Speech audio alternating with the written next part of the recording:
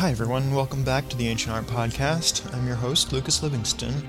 You may have noticed, or maybe not, that the Ancient Art Podcast is now available on YouTube. Just head on over to youtube.com and search for Ancient Art Podcast, or go to ancientartpodcast.org and you'll see the embedded YouTube video there. You also may have noticed the addition of an iPod-compatible format to the podcast stream. Much to my chagrin, after I finally bit the bullet and purchased a video-capable iPod, relegating my awesome first-generation iPod to the drawer, I suddenly discovered, having had no test platform prior to this, that the high-definition Ancient Art Podcast doesn't play on video iPods. What the heck?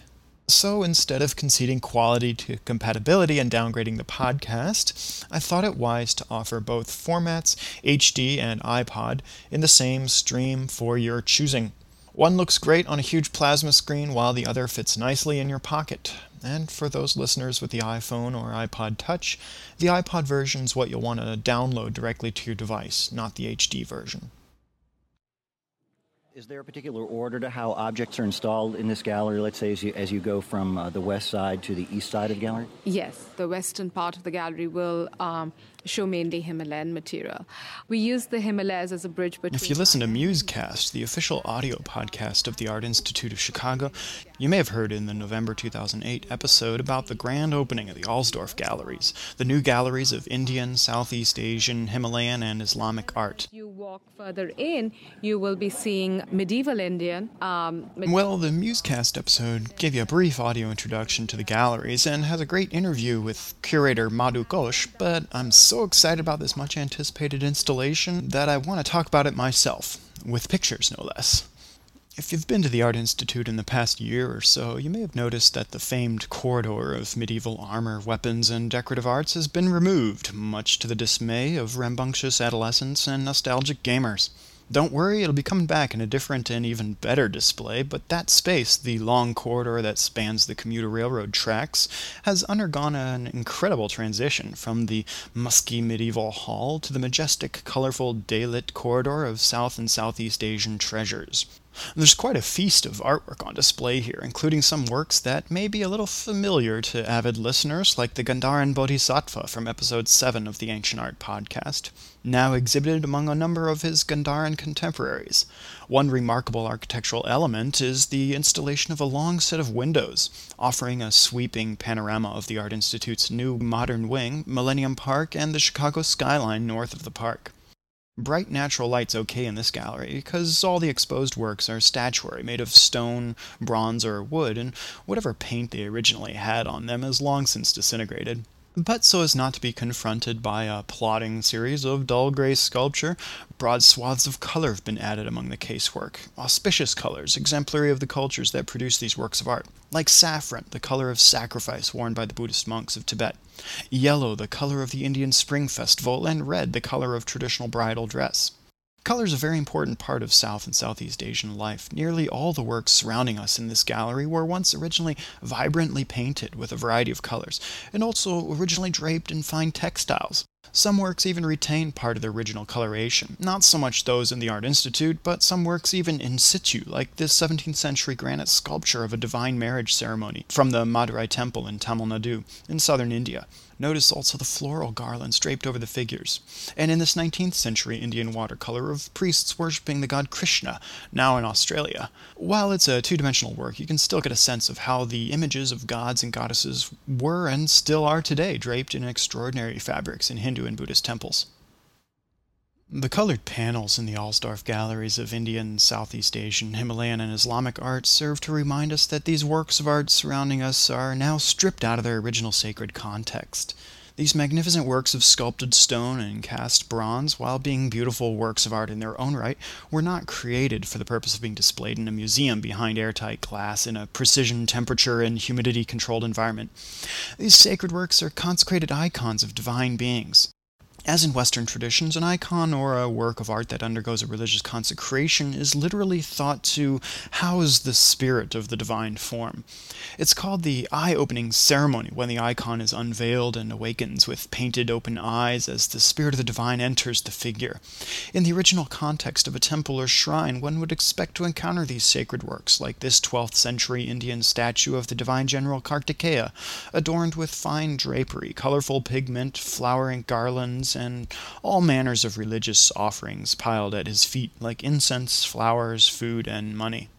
This colossal figure is one of the centerpieces of the Alsdorf galleries. He and the adjacent contemporary South Indian Buddha are hard to miss when passing through, but hopefully you'll do more than just pass through. Hopefully you'll even stop to enjoy these works on your way from the gift shop to the restaurant. The statue of Kartikeya exemplifies much of the rich iconography and symbolism of the Hindu tradition. The multiplicity of arms and heads reflect the celestial, superhuman quality of his divine form. Although, to be very specific, the 6 heads on Kartikeya here actually refer to the story surrounding his mystical birth, 6 heads to nurse from his 6 foster mothers, but multiple heads is a common element of Hindu iconography. Each of his hands holds some sort of ritual implement or weapon, each having a precise meaning, like the lotus blossom, Padme in Sanskrit, in one of his right hands, symbolic of enlightenment, the lotus flower rising from the murky depths of the marsh, out of the darkness up to the heavenly light of the sun, also symbolic of the feminine energy of the human spirit. And the Vajra, or thunderbolt, in his upper left hand, symbolic of the masculine energy of the human spirit. The lotus and Vajra can be read together as a union, a balance between our feminine and masculine sides. People aren't one or the other. There's a duality to us all. To reach nirvana, to reach an enlightened state of being, we need to strike an internal balance, a harmony of these forces within. To borrow something from the Far East, it's like the yin and the yang, a harmony in the unified circle of 2 swirling opposites. We need to strike an internal balance between our compassion and wisdom. Interestingly, wisdom in the Hindu tradition is generally equated with femininity, whereas compassion is equated with masculinity, kind of opposite to the Western tradition. Notice that 2 of Kartikeya's hands aren't holding anything. Those hands instead are striking very specific poses.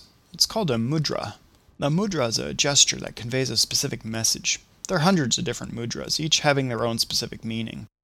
Mudras are employed throughout Hindu and Buddhist iconography and can be seen repeatedly among the statuary and paintings of the Art Institute's galleries of Asian art. You'll also come upon the widespread employment of mudras in classical Indian dance. What Kartikeya is striking is very common. It's actually 2 different mudras. His right hand, with the fingers pointing up and palms forward, is the Abhaya mudra, the gesture of reassurance. With this mudra, Kartikeya is saying, "Fear not, rest assured, everything will be fine and I'll take care of you." Think of it like a hand stretched out to offer a reassuring pat on the shoulder. The mudra of his left hand is similar, palm facing out and fingers straight, but pointed downward instead. That's the Varada mudra, the gesture of charity or compassion. Think of it as a hand stretched out, either asking for or receiving alms.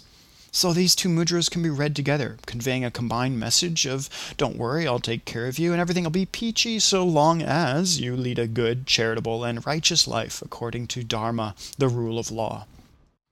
Notice also the smoothly polished blackened regions along his legs, whereas the rest of the figure is somewhat rough and pocked with a dull gray color. The figure's made of granite, an incredibly hard stone. You might think of your kitchen countertop with its smoothly polished finish, but that's thanks to modern industry. Pre-industrial granite statuary is generally not so smoothly polished. What do you suppose would cause this discoloration and extremely smooth polish? Well, talking so much about hands just a few seconds ago, how about hundreds of years of people touching him on the legs? Remember, many of these works were originally consecrated icons. To touch the icon will bring you all that much closer in touch with the divine. Of course, stripped from that context and now placed in a museum, whatever spirit once resided in the works has long since left, and touching won't do you any good, and it'll just get you yelled at. Case in point, though, for why we don't touch the art at a museum. Something else that beckons our attention is his animal friend. What is that he's sitting on there? Some kind of bird, huh? It's a peacock. That's his regal mount, his trusty steed. In Sanskrit, it's called the Vahana, from which we get the word vehicle. Many of the prominent Hindu deities ride a Vahana. Kartikeya's is the peacock. The god Shiva rides a bull named Nandi. The beloved bulbous elephant-headed god Ganesha rides a curious little vahana.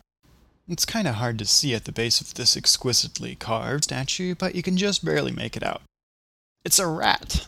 You see, the association of elephants and rodents goes back well into ancient times.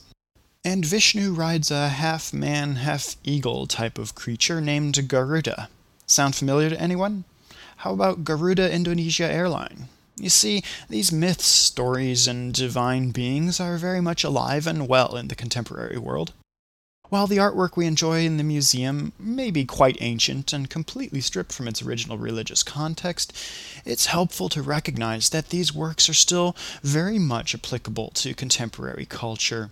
The iconography, attributes, individuals, and stories are expressed very similarly in traditional artwork produced today by people of these regions and cultures.